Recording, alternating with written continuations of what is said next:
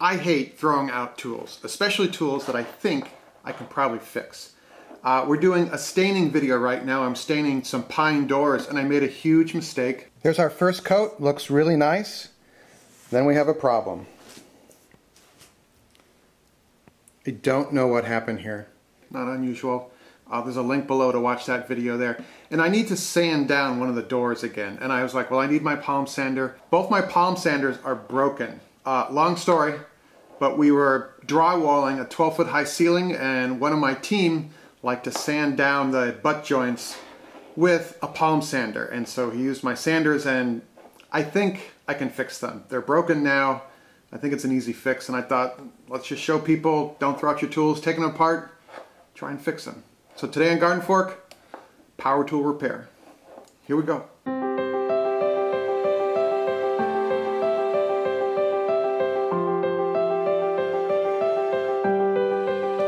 I picked up a spray can of electronic cleaner. This stuff's handy to have around.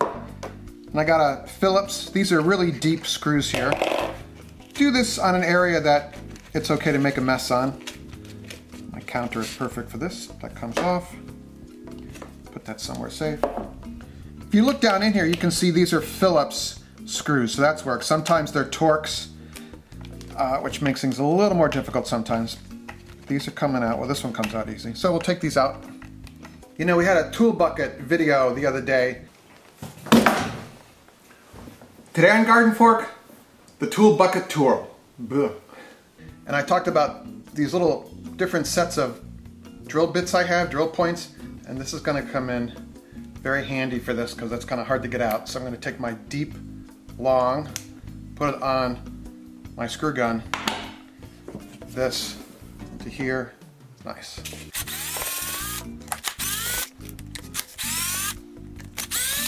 There might be a screw under one of these labels, I'm not sure, but I'm going to try and split this. Don't cringe, this is a disposable wood chisel.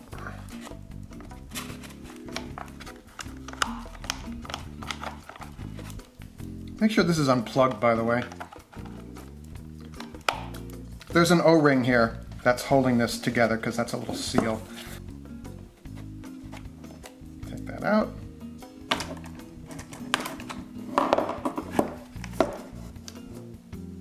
I'm going to take the pad out. Nice. 2 more screws holding it in. You want to take one side off and hope that the motor stays with the other side, like that. Okay, there might be a reason why this thing doesn't work anymore. I'm hoping between blowing this out with some compressed air, cleaning off the electronics with the electronics cleaner, that this will look a lot better and start running again. Because I hate throwing stuff out, so it's all about fixing. If I can do this, you can do it. And at worst, it doesn't work already. This is a really cool project, I think, for kids. This is how I got into fixing things, is my dad brought home broken tools and I would take them apart. Make sure it's unplugged, by the way. All right, T, go outside.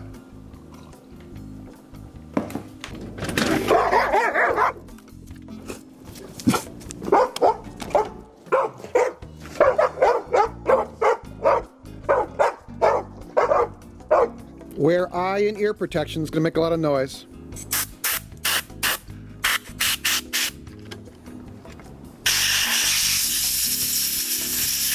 And I'm gonna spray on the brushes, and I think this is called the commutator.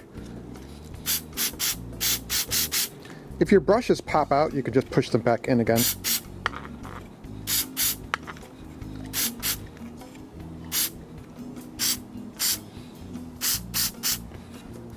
That looks so much better. Let's see if it starts.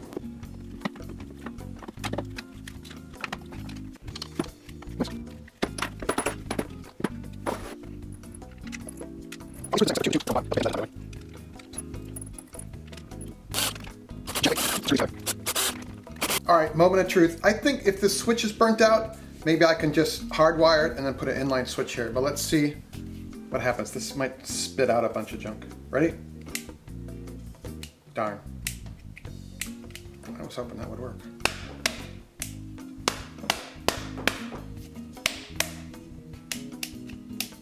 I want to test this switch real quick. So that's off, that's set to on.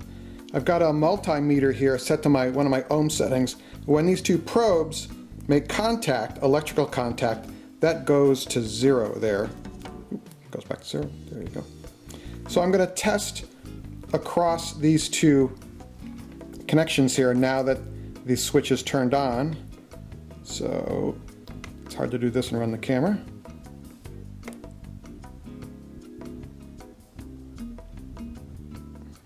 Whoa!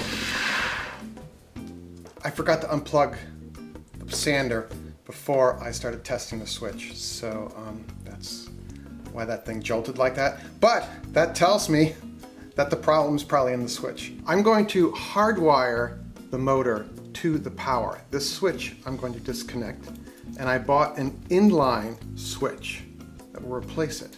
All right, make sure this is unplugged. Proceed as follows. I want to keep as much of this wire as I can, so I'm gonna, that was graceful, take apart this switch, and then I'm gonna cut these wires as close to the spade clip as I can.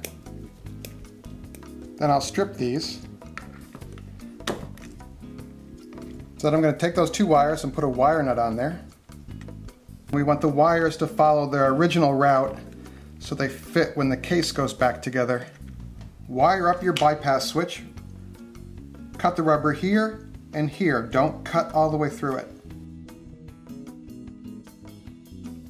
Alright, that took a while, but we've got the common wire going across, the black wire going through the switch.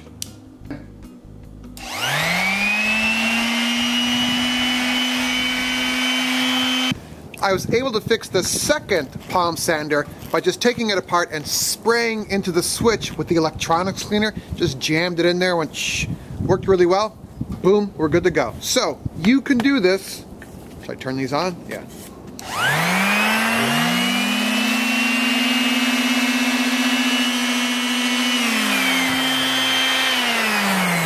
If I can do it, you can do it. Let me know what you're doing in the comments below. And always, we put out stuff like this every week. Hit the subscribe button. More of this kind of thing. Eclectic DIY and Labradors. See you later.